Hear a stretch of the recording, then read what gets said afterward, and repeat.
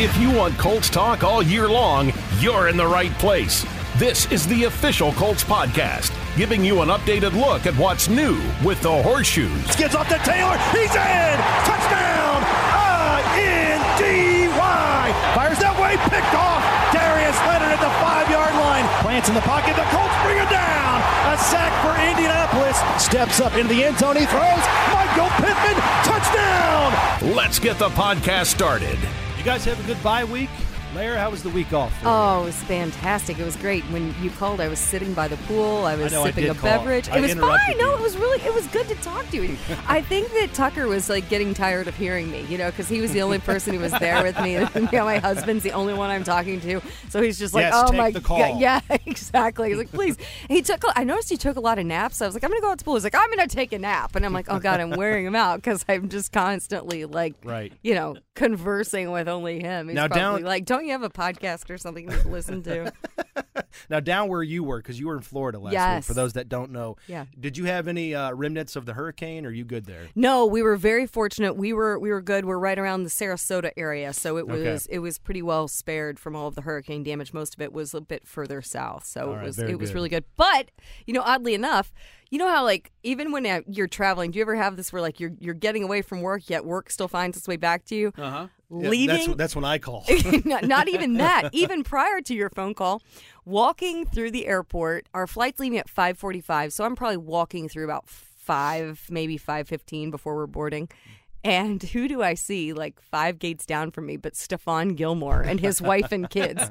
And he looks at me. I'm like, you thought you were going to be away from me for a week, weren't you? And I was like, where are you guys going? I'm going there, So they were going to Miami for a couple of days. So it was great because I got to see Stephon and Gabby and the kids and chat with them. It was just one of those, like, such a funny occurrence because a few years ago, coming back from the bye week, I was on the same flight as Marlon Mack because he's from Sarasota. So they'd gone down there. So inevitably, I wind up running into one of our Colts players. All right, let's take bets on who's going to be next year on the bye. Shape, or Casey, form. is this guy on the roster yet? That's a good one. That sounds like a good segment right there. But no, it was fantastic. It was great. Super relaxing. But honestly, like, it was one of those where I was ready to get back a little bit too. Like 4 or 5 days away, I'm kind of ready to get into routine. Dan's tired of hearing me talk. Oh, it's crazy. I mean, I shut the computer down at like 3 o'clock on Wednesday and didn't pick it back up again until Sunday night. Wonderful. I started to get twitchy. I felt like I should be doing so much, but it's like there's no game, and this is really the only part of the NFL schedule where you're afforded a chance to kind of decompress a little bit. And Casey, I really didn't honestly watch a lot of football. I didn't either on Sunday. Yeah, I didn't. I watched Thursday night football. I watched Baker Mayfield do what he did with the Rams, which. Bizarre. I mean, to think about Josh McDaniels, he's got 2 losses, one to an interim head coach in Jeff Saturday the week of, which is interesting, and then a quarterback who got there 48 hours before. So if that says anything about the Raiders, which was crazy, Lara's got something. I've got something. So Casey's taking shots already. We're like 3 minutes into this. Okay, I'm going back to a tweet that I saw. This was on Thursday from Bridget Condon with NFL Network, who does a fantastic job.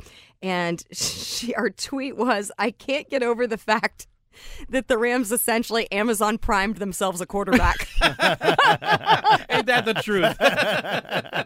On Thursday Night Football. Yeah, There's that was like nothing, 48 hours delivery. Nothing more on brand. And no assembly required. Right. I mean, I just thought that was just the most perfect tweet. That's amazing. Yeah, I'm with you, man. I didn't watch much football. We had my 3-year-old's birthday, so his birthday was actually on Thursday, so it was great. We had the day off. So we did like this indoor theme park kind of thing. It's called Smiley's here in Indy. See, I didn't go to Florida like Lara. So I was ready to get back to the office because it was a lot of just, family time. It was like, it was also crappy weather. It was last terrible week. weather. You're like I know, my husband who's like, I can't wait to get back to the office. Exactly. No. Stop listening to her. No. I mean, it was like rain and overcast and drizzle, 42 degrees every day. I mean, I think today is like the first day the sun's been out. Exactly. I in drove like 8 days. Yeah. How about yours, Matt? Well, same. Yeah, we had a lot of catching up to do. Right. A lot of housework, errands, 100%. And we did have my daughter's birthday is in 2 weeks, but past weekend was the only weekend where we could actually plan it and do it. So we went ahead and got it out of the way. So she had a good time with all of her friends that came over. So good stuff. So, yeah, speaking of crappy weather, nothing like going to Minnesota in December, you know. At least it's an indoor stadium. Yeah. All right, this is the official Colts podcast brought to you by WynnBET. I'm Matt Taylor with Casey Valier in for JJ Stankovitz today. Lara Overton is in here per usual. JJ's feeling a little bit under the weather. So, JJ, if you're listening, get well soon, brother. We need you back. But a lot to accomplish today. Coming up, we're going to discuss the Colts coming back after the bye, 4 games to play. We'll talk about T.Y. Hilton, a Cowboy now. So we'll discuss what that means and also break down his place in Colts lore, where he kind of ranks in Colts history. Can ghosts wear Stetsons? They are now. They are now. I'm sure he would pull them off. Yeah. And then we'll also, Lara, you're going to love this, coming from where you hail from down in New Albany, Louisville. We're going to place our bets. We're going to go to the track, and we're going to make our prediction parlays as the Colts head down the stretch. We're going to get the ponies out as the Colts are kind of rounding turn number 4, heading for the finish line, so we'll do that. And we'll also talk about the Colts and the NFL today with Lindsay Rhodes, NFL insider from the NFL Roadshow podcast. And you can also listen to her and see her on Sirius XM as well. So she's going to join us in a little bit. So, Casey, Colts are rested. They're off the bye, heading into week number 15. Right now, they currently sit 14th in the AFC playoff picture. And unfortunately, that's 16 teams. So 14 out of 16, 4-8-1. They've dropped 3 in a row. Before we get into the Colts, let's talk about T.Y. Hilton. Joining the Cowboys, signed a free agent deal in Dallas earlier this week, Case. Joining that wide receiver core, CeeDee Lamb, Michael Gallup, Noah Brown. How does T.Y. Hilton fit in with the Cowboys? How surprised were you with that move, T.Y. joining a team with 4 games to play in the regular season, having not spent time in a locker room this year or spent time with the team in the offseason workout program and training camp? I mean, I was surprised just because all the chatter was Odell Beckham. It seemed like it was, he's going to pick between the Cowboys and the Giants, and then there was speculation on where his knee was, all this stuff, and then all of a sudden it was, hey, the Cowboys are signing T.Y. Hilton. I think there was some conversation during the offseason and training camp between T.Y. and Dallas, and for T.Y., this is perfect. He was able to watch his son's high school football at Zionsville. Football's over, and now he gets to go play. It's not a full season, so he's had plenty of time to get rest up and prepared, and for T.Y., I mean, everybody in this room right here, we love T.Y. I mean, that smile, seeing him sign that contract, it almost didn't matter who he was signing with because you saw that T.Y. smile. Yeah. And for him to have the opportunity, I don't know where the Cowboys are going to end up when it comes to playoff time, but to have an opportunity to compete for a championship, that's what you want for T.Y. They're in the NFC, so it doesn't matter as far as going to a rival for the Colts or anything. I think this is a great situation for both parties. For T.Y., he's probably not going to be asked to do too much because CeeDee Lamb is clearly the guy. They've got other weapons with Michael Gallup coming back. We saw him 2 touchdowns in the game against the Colts. Right. I think Noah Brown has definitely, he kind of peaked early in the season, has kind of been playing on a little downward spiral. I think T.Y. kind of takes over 100%. that role. I think the Noah Brown role, he fits really, really well. So I don't know if we'll see him this weekend or next weekend, but definitely as they make their push for the playoffs, it's going to be different to see. And I don't know what number is he going to wear because I think Michael Gallup wears 13, so that'll be interesting to see what number T.Y. will be wearing in Dallas. I am so thrilled for T.Y.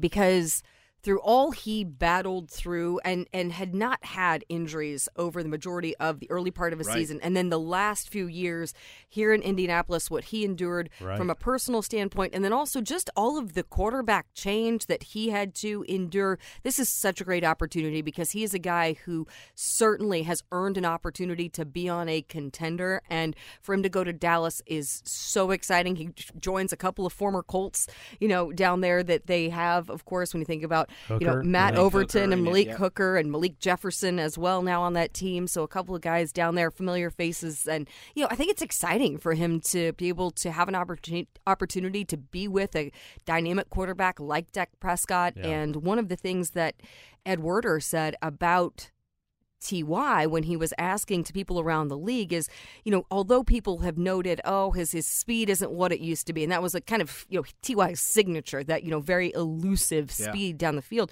but everyone said he's instinctive. So they were saying despite he maybe not having the speed, he's very capable because of his intelligence and high-level instinct at that position. So that's going to be something that he can draw upon to come in and be an immediate contributor in, whether that's this week or next week. But I'd actually traded messages with T.Y. about 2 weeks ago and knew that there were a few different teams that had expressed interest in him, and my understanding, haven't heard this directly from T.Y., but hearing from other sources, I believe the New York Giants would have been another one of them, just kind of gathering from what maybe some of the beat reporters had been saying. So I'm also like, oh, thank God he went to a team that we already played and don't have to go up against again. But ecstatic for him. It's going to be really exciting. And yeah, like you mentioned, like everyone saw him going to his son's high school games, getting to kind of be a dad and live life, and he stayed in shape, he stayed in form, always wanting this opportunity to go in and, potentially be part of something down the stretch. And certainly the Cowboys are one of those who are in the conversation for a favorite, not just among the NFC, but among the league in general. Yeah. I think the quarterback nugget that you had, Larry, I think that's spot on. I think he's really going to benefit from a mobile quarterback that can extend plays. That was always when T.Y. Hilton was at his best. He had time to kind of outsmart the defense and find those windows down the field. And I never really thought that T.Y., despite his injuries, lost much speed and quickness. Agree. I never thought and that either. Intuitiveness. I mean, he missed 16 games over 4 years with the disc problem and the quad and the concussion. But I just didn't think those things really slowed him down much more than just getting older and getting up there in terms of, longevity in the NFL. But, when he was on the field, I still He's a difference maker. I still thought, he was productive. And I just really think that his lack of production numbers-wise, he's a victim of so many quarterbacks around him changing and trying to get that synergy. I mean, obviously he'll never have as much chemistry and synergy as he did with Andrew Luck, but I think he will benefit from playing with a guy like Dak Prescott, and that running game should open up some opportunities for him in the passing game. So, Casey, I think he's got a good chance of being that Noah Brown role, if you will, 3 to 4 catches a game for about 30 to 40 yards. And I think that's one of the things that we have kind of talked about here is that he's not going to be asked to do too much. Mm-hmm. That's the best thing. He's going to as Lara said, this is a team that is thought of to be a favorite in all of the league to win a Super Bowl. So he's going into a perfect situation where you kind of ease into it as well. He doesn't have to hit the ground running this weekend, and if he doesn't catch 8 catches for whatever, it's a bust. Like, he can ease into this. So I'm really happy for T.Y. I exchanged messages with Jane Slater, who covers the Cowboys for NFL Network, and I'd done her podcast the week before we played the Cowboys, and I was just telling her a little bit about what they're getting, in a T.Y. Hilton, and, I was kind of telling her about, the type of locker room guy that he is. I mean, he'll be immediately beloved. You think about, I know the guys, as much rapport as they have built among this group of receivers they have, they really miss T.Y., as indicated by the first touchdown Michael Pittman scored this year, went into the end zone and threw up, the T.Y. homage. But I told Jane, I said, the most infectious laugh, and it will echo the halls, I promise you. So, yeah, anything, I said, every person will immediately be drawn to T.Y. because of not only the dynamic playmaker that he is and the potential that he can add, what he can bring, the element he can add to an offense, but also just because he's such a fun personality. It's going to be exciting to watch him moving forward. I mean, he's still like my header on my Twitter is like from one of our interviews. So he's just keep incredible. That up too. Also, can't wait to see him when he comes back because that guy's going in the Ring of Honor. That's someday. what I was getting at. First ballot if there is such a thing. I mean, this is a no-brainer. And there are Ring a lot of of deserving guys of past. Certainly, you think about Adam Vinatieri, Dallas Clark. There are a lot of names that you could certainly put in there to talk about who are more slightly further removed from their careers. But I think immediately he goes up there. I mean, every stat. As soon as he retires. As soon as he's done, I mean, that's the next year. I mean, I don't know kind of how. I don't know what's the typical like waiting period. Like guys don't immediately typically go in. I feel like there's kind of like Reggie waited a few years before he went in. So I don't know if it'll be immediate because there might be some elder guys ahead of him who've been waiting. I think now it's different because there was. I mean, in Reggie's case, there was sort of so many. You know, there's a handful of guys you can choose from with Freeney and Mathis, and he had obviously had to wait for Manning to go in, and I think we're sort of at the end of that list is my point. I totally understand. I think that maybe of the recent Colts, maybe Vinatieri would be the one who goes in prior to T.Y. Yeah. Potentially, depending on how long T.Y. plays and what he shows, because whatever he does in this final stretch for Dallas could lead to more for him in the future. But I would say he's one of those you go in with a sense of urgency to get him in and deliver, and also too to touch on such a special time of the franchise beyond that Manning era. I mean, T.Y. was such a bridge to the current era that we are in now, and I think deserves acknowledgement for some really great teams that he was a part of and some special things that he did for this organization. Because in every receiving category, I mean, it's Marvin, Reggie, T.Y. Hilton. Yep. I mean, that is it. So many big moments. I mean, the Kansas City game in the playoffs, that go-ahead touchdown. I mean, that's still the best pass I've ever seen live in person, that bomb from Andrew Luck that just landed between two defenders from Kansas City that covered like 65 yards through the air. And that was the Colts' go-ahead touchdown. They were down 28 points in that game. Honest to God, I've never heard Lucas Oil Stadium louder. And you were on the sidelines. I was on the sidelines of that game, right? So I mean, Lucas Oil has been open since 2008. I think that is maybe the biggest moment in the venue's history. But Casey, all the monster games against Houston, right? I mean, wouldn't Dallas have loved to have signed T.Y. before they played the Texans and he had that scare last week? Maybe that's what it was. Maybe that was what tipped him over. You know what? Hey, if you'd have had me, we would even have had a scare. Right. Yeah, I'll go for 220 and 2 touchdowns, right? Exactly. And still haunt J.J. Watt over there on the sideline. Love it. Where's Jonathan Joseph, right, you know? Right, exactly. All right, so T.Y. Hilton, good on you, man. Good luck in Dallas, and we're rooting for you, man, and hopefully it all works out there as he is on a team now that I think is headed for the playoffs, and we'll see if they can make some noise in the month of January in the NFC side of the playoff ledger. Lara, you ready? We're going down to your hometown. Here we go now. Always. We're going to fire it up. You love that sound. We're going to Churchill Downs. Lara, now, is it Thanksgiving that your family ever... The day after you guys Thanksgiving, good memory. Yeah, your girl hit a couple of trifectas this year, too. That girl. Yeah. Nicely done. Yeah. Nicely done. Yeah, as I went into the double digits on the mint julep, I started hitting more and more trifectas. I consider that no coincidence. I've told you both my story about working the Kentucky Derby. Yes. I was a beer vendor and mint julep maker. I really don't enjoy the mint julep because I tasted it, I smelled it, and I felt it in my fingernails, on my skin, in my nostrils. I've for told 2 you weeks what after that. my late grandmother, what she would say about the mint julep. She was part of what established this family tradition, which has been ongoing for probably 50 years or so within my family, the day after Thanksgiving tradition. Her description was, the first one you hate, the second one gets better. By the time you get to the third, you don't care anymore. Wow. There you go. You just described your feelings on me.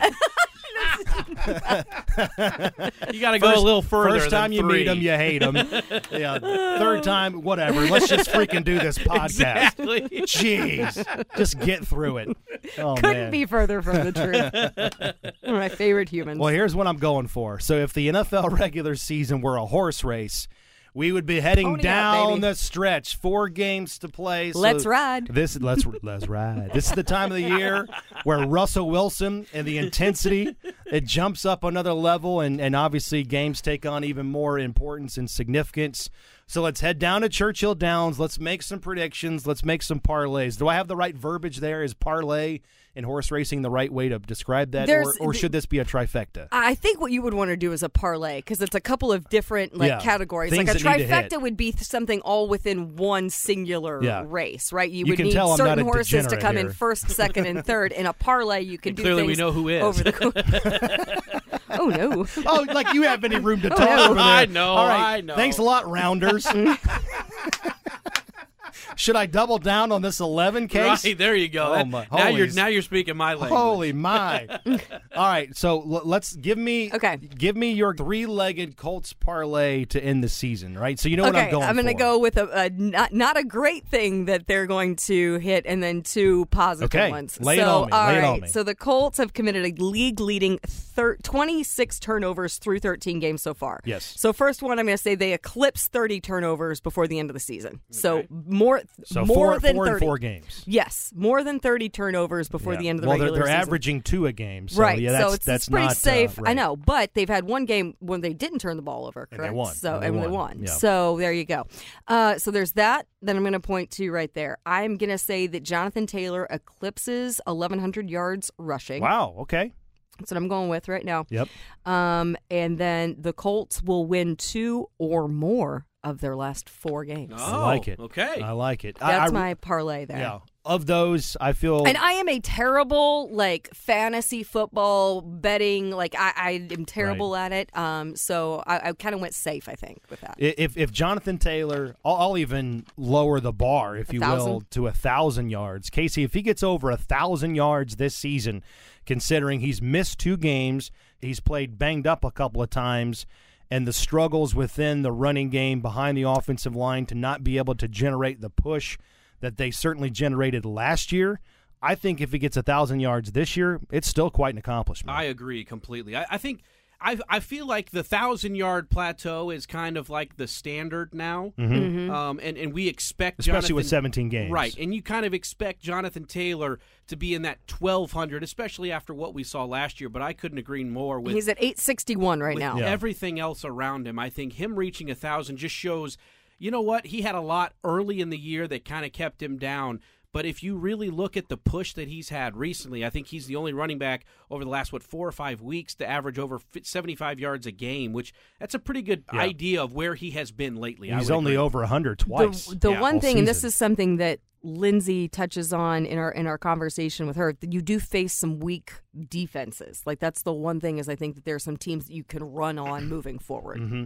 All right, can I go, Case? Sure, go for it. All right, I've got Alec Pierce. Alec Pierce will end up with 650 receiving yards. Okay. Matt Ryan, I went the other way, Lara. Matt Ryan will suffer 1 turnover or less.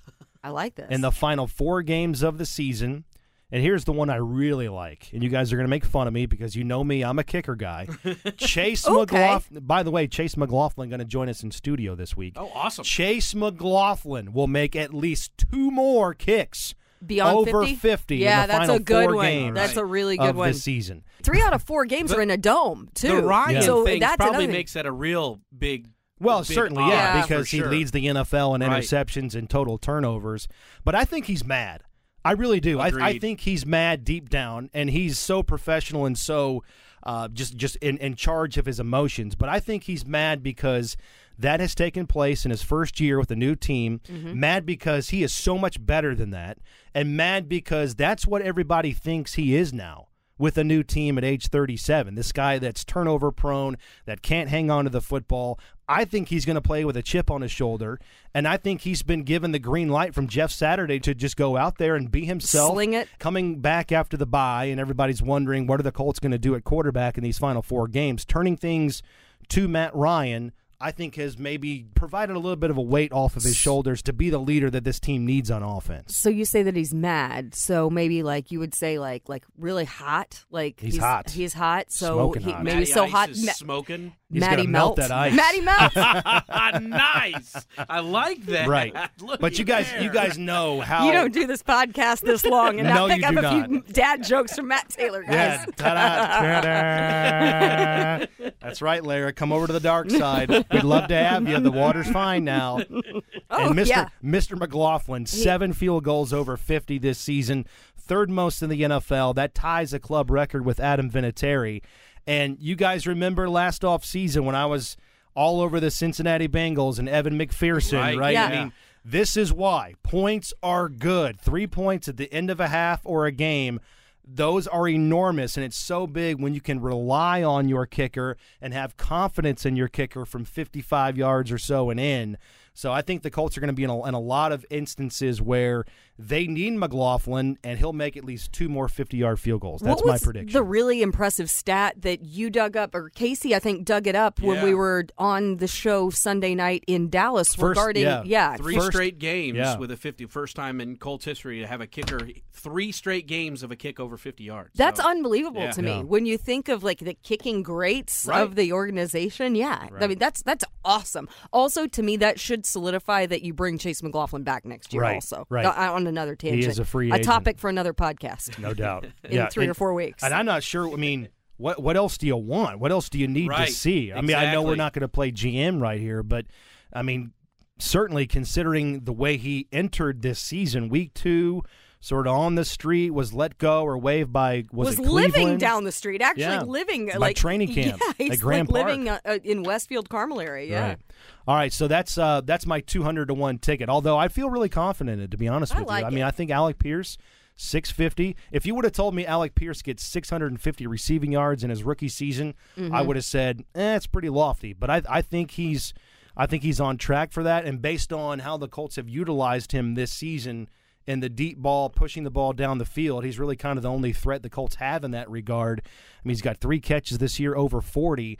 I don't think 650 is out of the realm of possibility. So, Casey, give me your 3 here. So mine, I went Michael Pittman is going to set a new career high in receiving yards. So right now, he's 327 yards away from his career high, which was last year. So we need to average about 80 yards a game the last 4. So I think he gets that. Right. I think the Colts defense will force multiple turnovers in each of the next 4 games.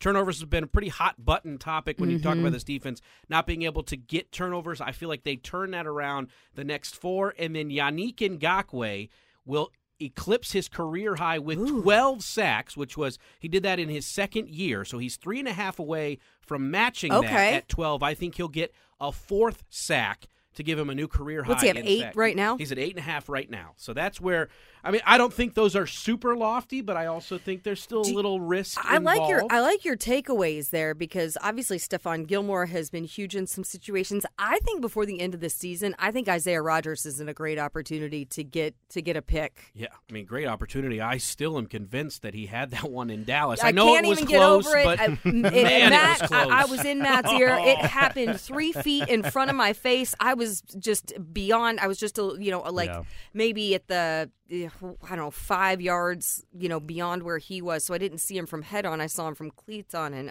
I was yelling.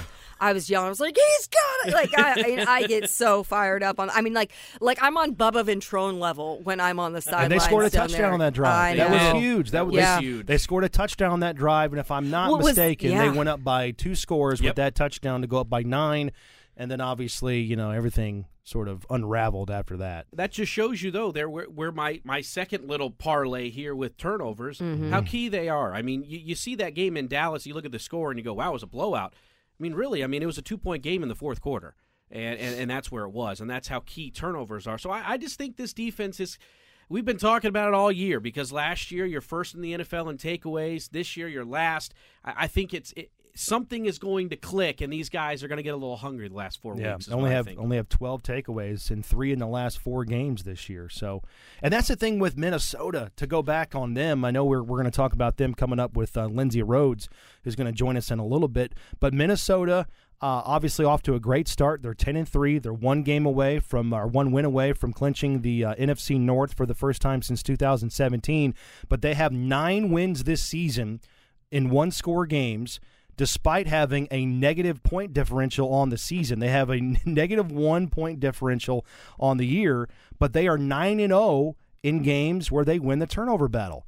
So it goes back to what we talked about last week, Larry. I mean, it's sort of that rhetorical question that we asked ourselves, but if the Colts just have half of the turnovers this season on offense, how many more wins would they have? And Minnesota's kind of like living proof of that. If you just don't hurt yourself, you can overcome things. You can win close games. You can make plays in the fourth quarter. You can be in these 1-score games. Yeah. So No question, that's been a hot button issue. I mean, Jeff Saturday talked about it all week long going into the game this Saturday. You know, sort of the theme of the season is turnovers and do you think is that the ire of anyone more than an offensive lineman to not take care of the football, right? Like, I mean, just you think about if there's anyone who your foundation is formed in, protection, and it's that, like, creating 46 sacks allowed. Yeah. Right. All right, well, let's transition. Let's go to the hotline now. Let's welcome in NFL insider. Pleased to be with today, Lindsay Rhodes from the NFL Roadshow podcast and Sirius XM. We're going to talk about the Colts and go around the NFL a little bit. Lindsay, thanks for the time today. How are you? Hi, I'm doing well. Thank you so much for having me. Absolutely. So we got to start, I guess, with your national take on the Colts. Watching them from afar this season, what do you got? What have you made of the Horseshoes here in Indianapolis? Well, I have questions for you guys. Fire away. I don't know what to make. I don't know what to make of this team from a national standpoint. I mean, obviously, everybody in the world has thoughts on the Jeff Saturday hire, but from a play on the field standpoint, I feel like the team that you guys cover has been just the most perplexing team in the NFL, right? The offensive line not looking like the offensive line that I think most people were expecting it to. I would have never guessed that Matt Ryan was going to look the way that he would have looked. I mean, you expect some depreciation of talent, I suppose, but I feel like the Colts have been the hardest team to figure out this year. Mm-hmm. And then, but what's also so weird, as you guys know, is that then all of a sudden there are games when it all kind of clicks. And you're like, oh, maybe they're onto something. And then the next game comes along and you're like, oh, nope, they weren't. They weren't onto something. And so I don't know.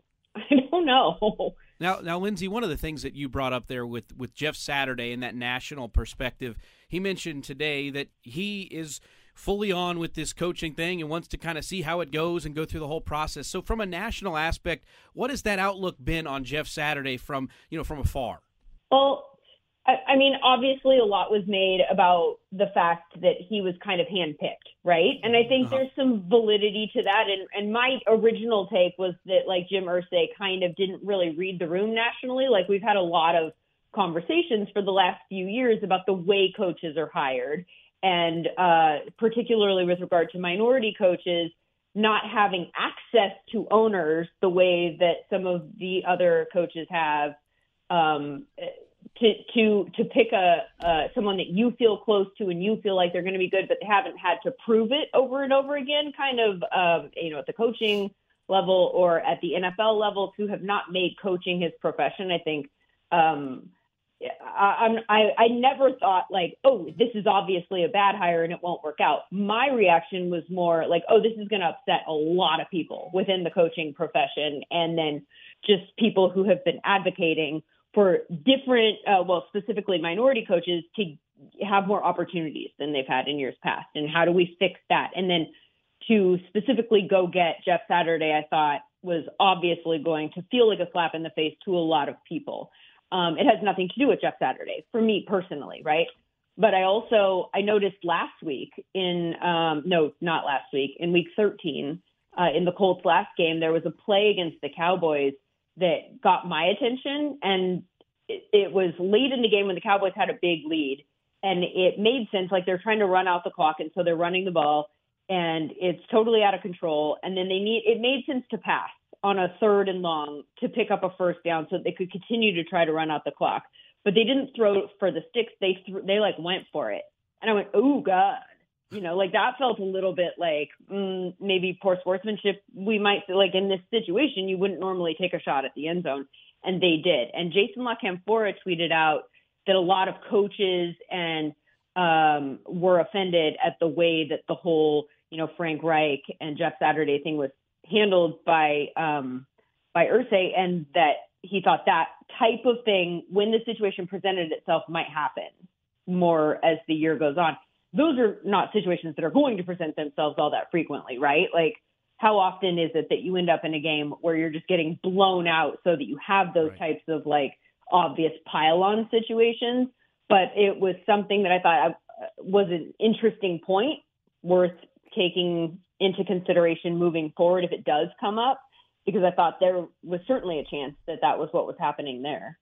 The Colts, despite their struggles of late, I guess all season long, really, you think about, my goodness, the win over Kansas City, it feels like it was a lifetime away. And then they, had it so close until under 2 minutes to go against Philadelphia. You gave yourself an opportunity until the fourth quarter against Dallas. But the Colts they still have a chance, a very outside looking in chance of getting into the postseason, because the AFC South is one of the weakest divisions in football when you look at how things have shaken out. Tennessee certainly does not look like the Titans of the past, and they've endured their own turmoil this season. But with Tennessee, Jacksonville, Indianapolis, and Houston among the division, who is the most promising moving into the final quarter of the season that has an opportunity to show what they're made of in this final month of the regular season, and then also kind of declare themselves a contender as we start to already turn the page and look ahead to 2023? I feel like I have the most optimism right now for Jacksonville. Really? I think that I like it. Interesting. Is that shocking? I'm surprised a little bit about the shock that's attached to that reaction. Well, because record-wise, we're just so used to top 10 picks and top 5 picks, and they've certainly got head coach figured out and quarterback figured out. Everything else is sort of gravy on those potatoes. Yeah, and I think that's part of it. Like, if you look at the play of Trevor Lawrence in the last month and a half. So the game against Detroit was not good for Jacksonville at all.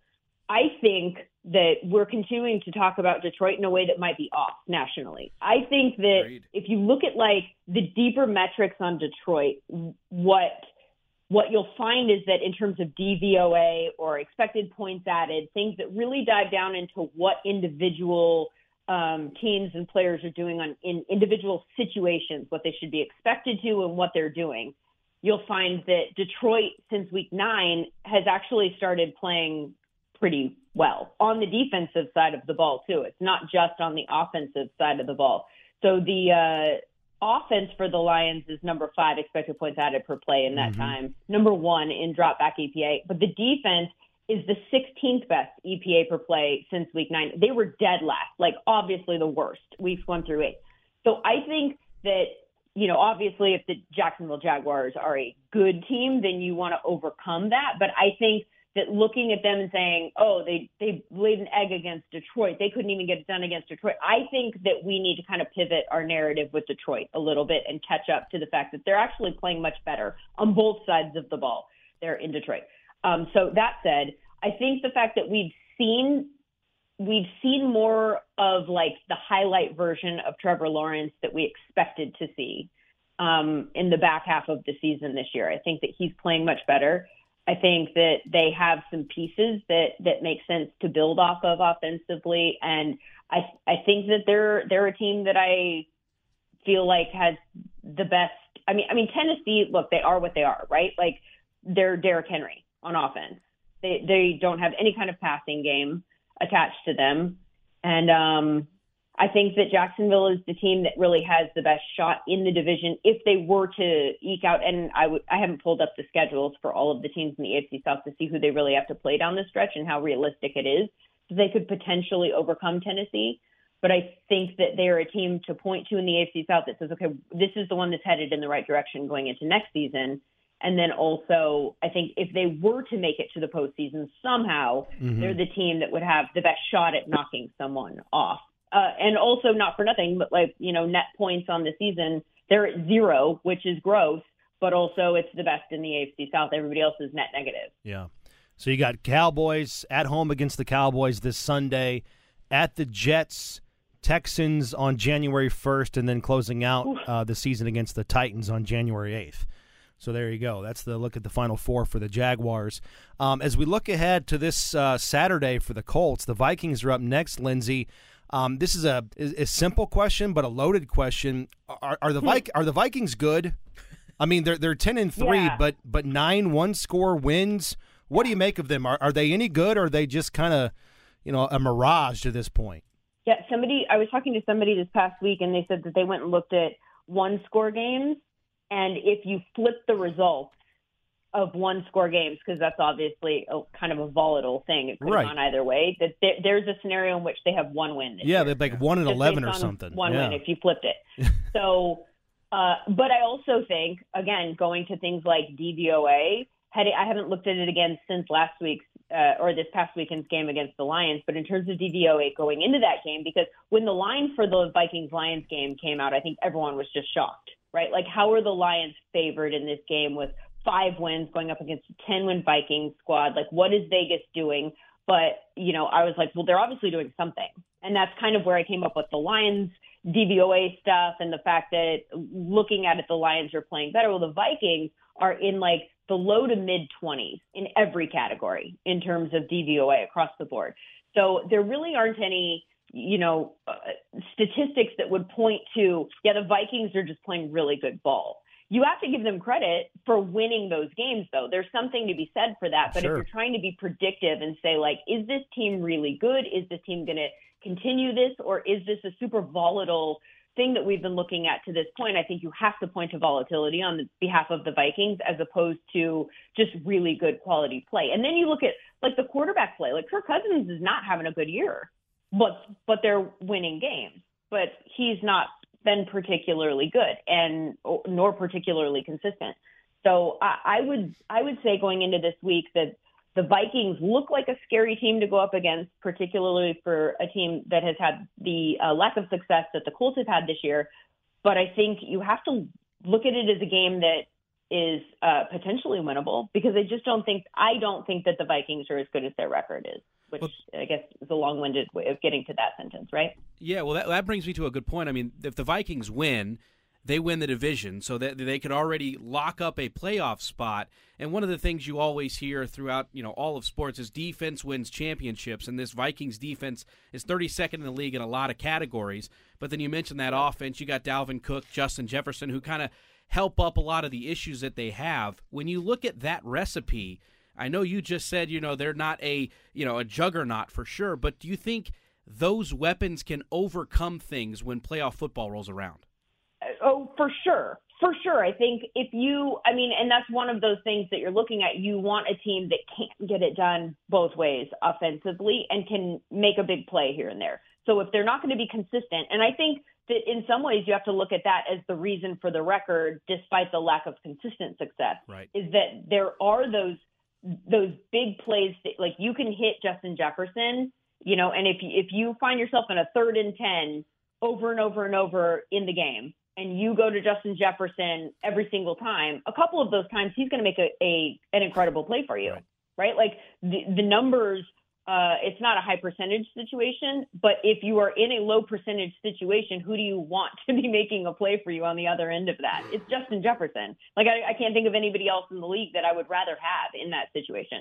So absolutely, I think you have to consider them as a team that could beat anybody. I just don't think that they are a team that you can count on to do that. I don't think that, like, when you look at the Philadelphia Eagles, who are so well-rounded, they have a really good defense, which I don't necessarily think you need to have a really good defense come the playoffs. I think that a really good offense can overcome a really good defense.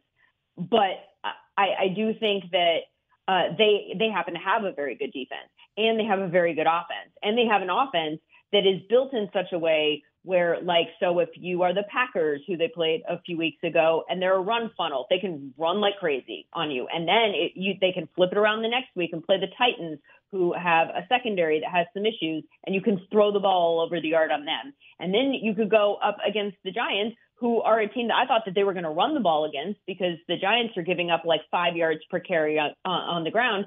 And they didn't even do that. They ended up getting all these rushing yards, but it was all in the second half once they had a big lead. So from an analysis standpoint, I felt like I ended up being right for the wrong reasons, though. But I think that points to the overall point that I'm trying to make about Philadelphia, which is that no matter what your weakness is defensively, they can attack it.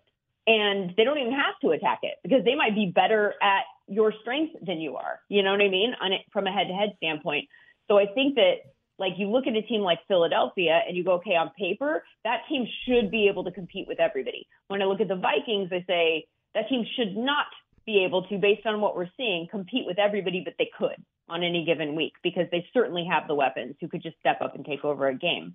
Looking at the final 4 games of the season for the Indianapolis Colts, they're on the road at Minnesota this week, and then you have 2 home game opportunities to close out the year. Monday Night Football against the Chargers. You'll go to the New York Giants on New Year's Day, finish up the season at home against divisional foe in Houston. And the Colts have been their biggest nemesis this year, just in terms of turnovers. You know, we mentioned it earlier, taking care of the football. No one kind of expected this from Matt Ryan, but when you've had the lack of production from the offensive line, that's kind of what you have resulted in, a lack of a run game, lack of production. The Colts have turned the ball over at least once in 11 out of 12 games. Let's say if the Colts are able to find a way to protect the football, take better care of the football in the final 4-game stretch, how many games do you see of those 4, Vikings, Chargers, Giants, and Houston, being winnable opportunities for Indianapolis if they just shore up the one thing that they've shot themselves in the foot on all season long? Well, I think all 4 of those are winnable for the Colts in that specific situation. I just am not counting on that to happen because, like I said at the outset, I don't feel like much of what I've seen from the Colts this year has made much sense to me. So if they can shore up the turnovers, then I think you're looking at some teams there that, like the problem with the Chargers for the Colts is that the Chargers are actually, like, what has been their weakness all year long is that the fact that they just haven't had access to a lot of people that they really needed to have access to this year in order to be what we wanted them to be offensively. Like the injuries on the offensive line, the injuries at wide receiver, they seem to be moving in a direction where they're getting those pieces back. Now, the thing that you could potentially, you know, if Jonathan Taylor can have a big game, you can run on the Chargers.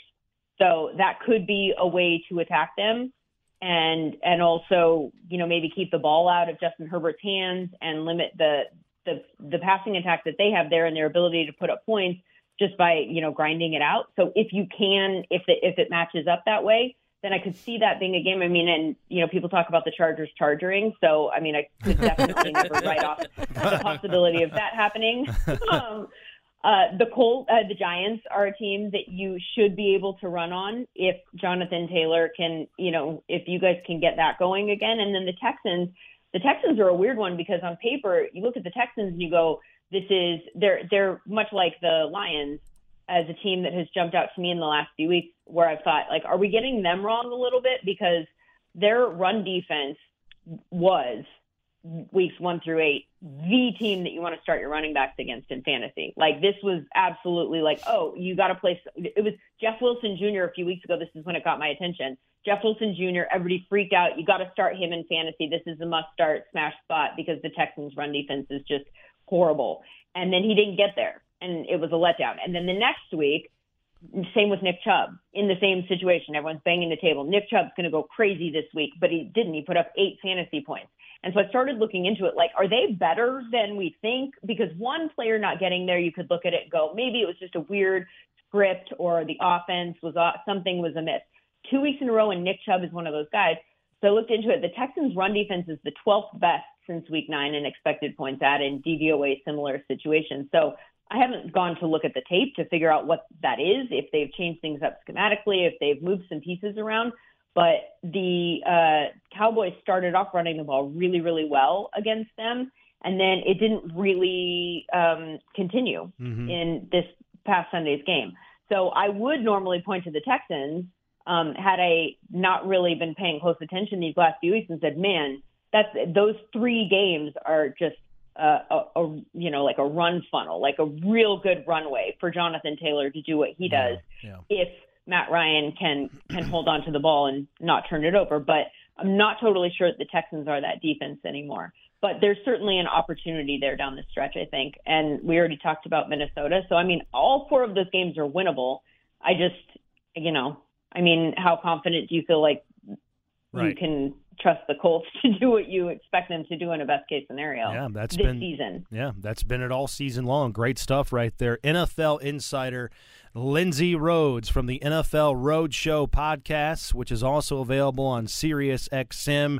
Follow her online on Twitter at Lindsay_Rhodes, RHODES. Lindsay, what's coming up next on the podcast this week and down the road? Where can people see it outside of SiriusXM? Because you've had some really good guests. I love the podcast. I listen to it every chance I get, so hype it up a little bit if you can. Yeah, thanks. I appreciate that. We have Greg Cosell. I am going to tape with him from NFL Films. He's, of course, one of the best tape analysts, I think, in the game. Yep. And I'm interested to talk to him this week for the podcast that will come out on Wednesday morning, and just kind of see, like, I just threw out a bunch of stats. I'm not a tape person. I am not the person that's grinding tape and analyzing things in that way. Obviously, I'm watching the games, but I'm interested to see what his analysis is in terms of explaining what some of those numbers are, and then what jumps out at him about some of the changes that have been made these last few weeks. And so I'm really eager to get his thoughts as a different type of perspective. Right. And then I do a fantasy show every Friday, which is just my primary fantasy thoughts for the week in a quick 15 to 20 minute burst. And yeah, we have episodes that come out Monday, Wednesday, and Friday, and they're available wherever you get your podcast. That's good stuff right there. Again, Lindsay Rhodes, the NFL Roadshow podcast. Lindsay, really appreciate your time and your insight. It was great talking with you. Continued success with everything that you're doing, and I hope we can catch up down the road and hopefully talk about more Colts wins the next time we speak. I would love that. And then I'd love to have you come on the podcast and explain the Colts. How much time do you have on the podcast? We're gonna need a bit on that one. It's going to be a multi-episode series. That's good stuff right Thank there. you, guys. Great stuff right there. Lindsay Rhodes, great guest on the podcast today. Again, follow her online on Twitter at Lindsay_Rhodes for the NFL Roadshow podcast. Lara Overton is here. Casey Valier is here. No JJ Stankovitz today. I'm Matt Taylor. So, Casey, we were going to throw this to JJ, but since he is absent, we're going to task you. The random thought of the week. Normally, this is me. I'm out of random thoughts in terms of what's... No, you're That's not. You're false. never You could out. never I just be mean out. in terms of what's acceptable to be put on this podcast, because I have a lot of nooks and crannies and cavernous thoughts in my brain. Lara, you were last week. Casey, random thought of the week from you this week to close out here. I've got to be honest, I'm honored, and it's a perfect week because I have been asking this question for years, and I never get a good answer. So it popped up again at Thanksgiving. With Christmas right around the corner, it still applies. So every year at big holidays, you have gatherings, and it's always based around food, okay? Thanksgiving, you have turkey. My family, Christmas, it's ham. Okay. New Year's Eve, you've got cabbage or black-eyed peas or something. Yeah. My question Wait, is... what? Is that a thing? It's like a tradition, yeah. Get away the bad luck. You eat things you would never eat. So yeah. New We Year's always, Eve, my grandma, the same one who had the little, diatribe on the mint juleps, she would always hide a dime in the sauerkraut, and whoever found the dime would get good luck. I've I think heard that's that. I Okay. think that's a thing. I also think we would have pork tenderloin. I think that's Okay. another thing you have Wow. on New Year's. I've been burying my head in the sand on New Year's Eve Yeah, for, I you guess, have. 37 years. Where the hell have I been? I don't know. All right, but please continue. I'm sorry. You need to get to Mary Ann's house with us. I need culture. So my big question is, my family, we don't eat turkey. We don't eat ham. We don't eat cabbage or black-eyed peas any other day of the year. Yes. So why do we do this when you gather? You find all these meals, you eat so well that you eat throughout the entire year. Why do we at one time a year go, well, let's see who can make a turkey? Oh, that turkey wasn't any good. So Why you just don't- want to order a pizza on Thanksgiving? Well, I'm not It's like saying you want it's to a get pizza, Domino's? but like for me, like I love Casey's like, a nice lasagna would be fine. something. Yeah, like I love a good steak. Why don't we do steak on Oh, Thanksgiving? I would much rather have Like, steak on Yeah. Thanksgiving. Thanksgiving We do. for me is We all. do. Oh, do you? Well, Yeah. see, for me, they always have turkey, and I never eat the turkey. I always eat the sides, and I love the sides. But I'm like, Okay. let's have a main course I- where everybody likes it. I think that you just need to start hosting the holiday and set the rules. That's Right. a good. That's a good. See, we hosted this year, and of I course know. we did turkey. And it was, no, it was we're doing fine, it different. but- Be like, if you want your turkey, you bring some, a pack of your boar's head from the Kroger, and you can have yourself a little turkey sandwich. But we're having steaks. You want it toasted? There's a toaster. You want it toasted? Yeah. I mean, do you guys not agree? No, I do agree. I mean, we obviously all know the origins of turkey on Thanksgiving. And I know why. But you're exactly right, though. I mean, I'm not a big turkey Like, guy, you're- and yeah, I'm really you're not a ham guy. Right. Yeah. And to your point, like, there's no other time of the year. You don't come in from the pool on July 8th and say, all right, I need 6 hours to make my turkey. 100%. I need stuffing, and I need a green bean casserole. Yes, yeah. And I can't wait till next year when we're having this conversation. It's like, hey, Casey, what did you do on Christmas? He's like, well, we had sloppy joes and tater tots. Hey, that sounds a lot better than a ham. It really does. For Sounds me, pretty a good. ham and the ham, like, I'm fine with deli. Like, if I go to a sub Would you like shop, to have some delicious I'll duck? have some. It's fun. I was talking about this with Kevin and Jake Query on the radio a couple weeks ago, right before Thanksgiving, and we got into this same discussion. And my brother, during COVID, really kind of immersed himself on how to become a really good griller on the flat top, like those Blackstone. yeah. Oh, yeah. And so he made for us on Thanksgiving a hibachi style Thanksgiving. I dinner. like that. Cool. That's That's great. With steak and chicken and rice. It was damn good. This takes me back to last year at Christmas time. Shout out to Ken Myers, who is one of our engineers on our broadcast, Yes. because he smokes meats Yes. and he has it, so Brisket. well dialed in, like brisket. And so we all did a little potluck on Christmas because we played the Cardinals. Yeah. We were doing the broadcast remotely from Lucas Oil Stadium. I'm pulling back the curtain now, letting everyone in. So we were at Wait, Lucas you weren't Oil. there? Yeah, exactly. So we all pitched in and brought things. I brought like mac and cheese in the crock pot, but Ken brought some of the best brisket. It was absolutely phenomenal, and I'm somewhat now longing for those days where I had a little, good little Christmas brisket. Yeah. Ken, if you're listening. Yeah, Ken. He also makes bring those the meat. He makes those candied nuts. The candied nuts. On his smoker. Yeah. Oh, those are to die for. Well, Casey, you're welcome to come to the Tuckers on Christmas Eve because we do stuffed shells. My mother-in-law makes just like stuffed shells on Christmas. All right, That's I what can we get down have. with that. Yeah, it's just A lot better like than ricotta ham. cheese. Yeah, like That's with wonderful. the Ricotta. marinara sauce on top. Yeah, super simple. We do like a Caesar salad. Big It's fan. Yeah, it's great. Yeah. What time? We'll be there. Yeah, I'll We'll be there. send you the text. Okay. Well done. I'm with you, Case. I mean, Yeah, turkey's okay. I'm really not a ham fan. Right. No, I Right. hate ham. I don't eat any pork though. Yeah. No. But what other don't have, like, a holidays? moral What other obligation to it. holidays are associated with food? I mean, Lara, But grilling, barbecue you're not, on 4th of you're, July. You're not. I mean, you're not going to eat a hot dog on the Right. 4th of I July. won't eat hot dogs. No, no. Oh my God. But no. you- know that again. No, Synonymous, Tucker though. almost got a hot dog. He was joking about getting a hot dog when we were in Florida, and I was like, "You've got grouper and mahi and swordfish grouper. and like shrimp and all of these things like at your disposal, and you were about to get a hot dog. I couldn't believe it. What I'm other with them, though. holidays? I don't know, like a box of chocolates on Valentine's Day. Yeah. You got a little, a peep on Easter. Those taste like air. They don't I taste like I like anything. a good peep. St. from time to Patrick's time. Day, you kind of go that Beer? route. Well, beer, but Your cabbage. But Right. I'm with you. Those are Sauerkraut. like the three: Thanksgiving, Christmas, and then, like I said, Yeah, New Year's Year's. is kind of the opposite of that. Like it's the reason you're doing is to get away bad luck, stuff you don't ever eat. So I understand that. Maybe one. we're weird but- because on Christmas we don't really do dinner at my parents' house. My mom always makes like just breakfast casseroles and like breakfast food that we kind of like graze on all day. My So- wife does that every Christmas morning. And She then we does this usually like breakfast- order oh, so sushi at good. night or something like that because we're all just exhausted. It's like, let's go Yeah. get a California roll. Good stuff. Yeah. There you go. Nothing says holiday merriment. Here, stuff Like a this. Make room. There you go. Open up.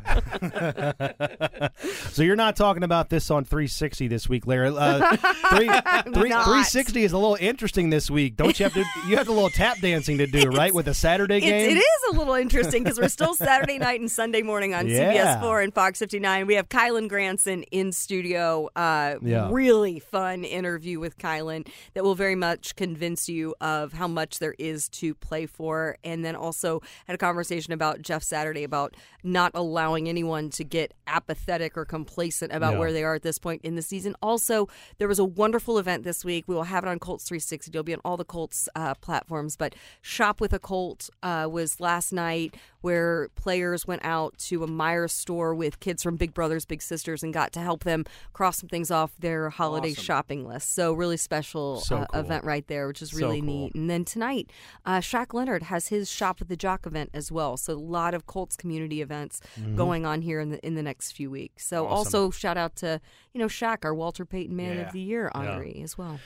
Lots of time spent on rehab, but also making time for the community and all that he does. So well-deserved right there. Hopefully he's in contention, major contention that is, for the NFL-wide Walter Payton NFL Man of the Year. And as we said, Chase McLaughlin is going to join us later this week in studio to talk about his stellar season with those 7 made field goals over 50 yards this year. We got daily updates Tuesday through Thursday this week on the home of the Colts, Radio-wise, 93.5 and 107.5 The Fan.